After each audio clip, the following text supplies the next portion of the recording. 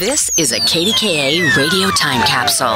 Now, the CEO and president of the Heinz History Center, Andy Masich. Pittsburgh is known as the zombie capital of the world, thanks to a black and white horror film that debuted here in 1968. The cult classic Night of the Living Dead, shot in Evans City and Pittsburgh, helped to revolutionize the horror genre. The film's director and producer, George Romero, attended Carnegie Tech and later ran a production company in Pittsburgh.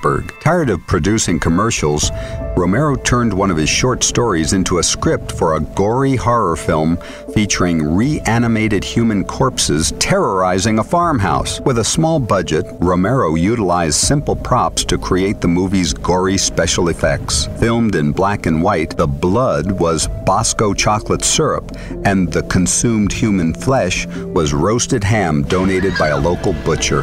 Night of the Living Dead premiered on October 1st, 1968 at the Fulton Theater, today's Byham Theater, in downtown Pittsburgh. An instant success, the film grossed $18 million internationally.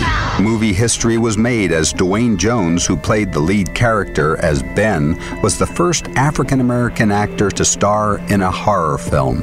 Today, Night of the Living Dead is considered one of the most influential films ever made, with television shows such as The Walking Dead carrying on the zombie tradition, made famous right here in Pittsburgh.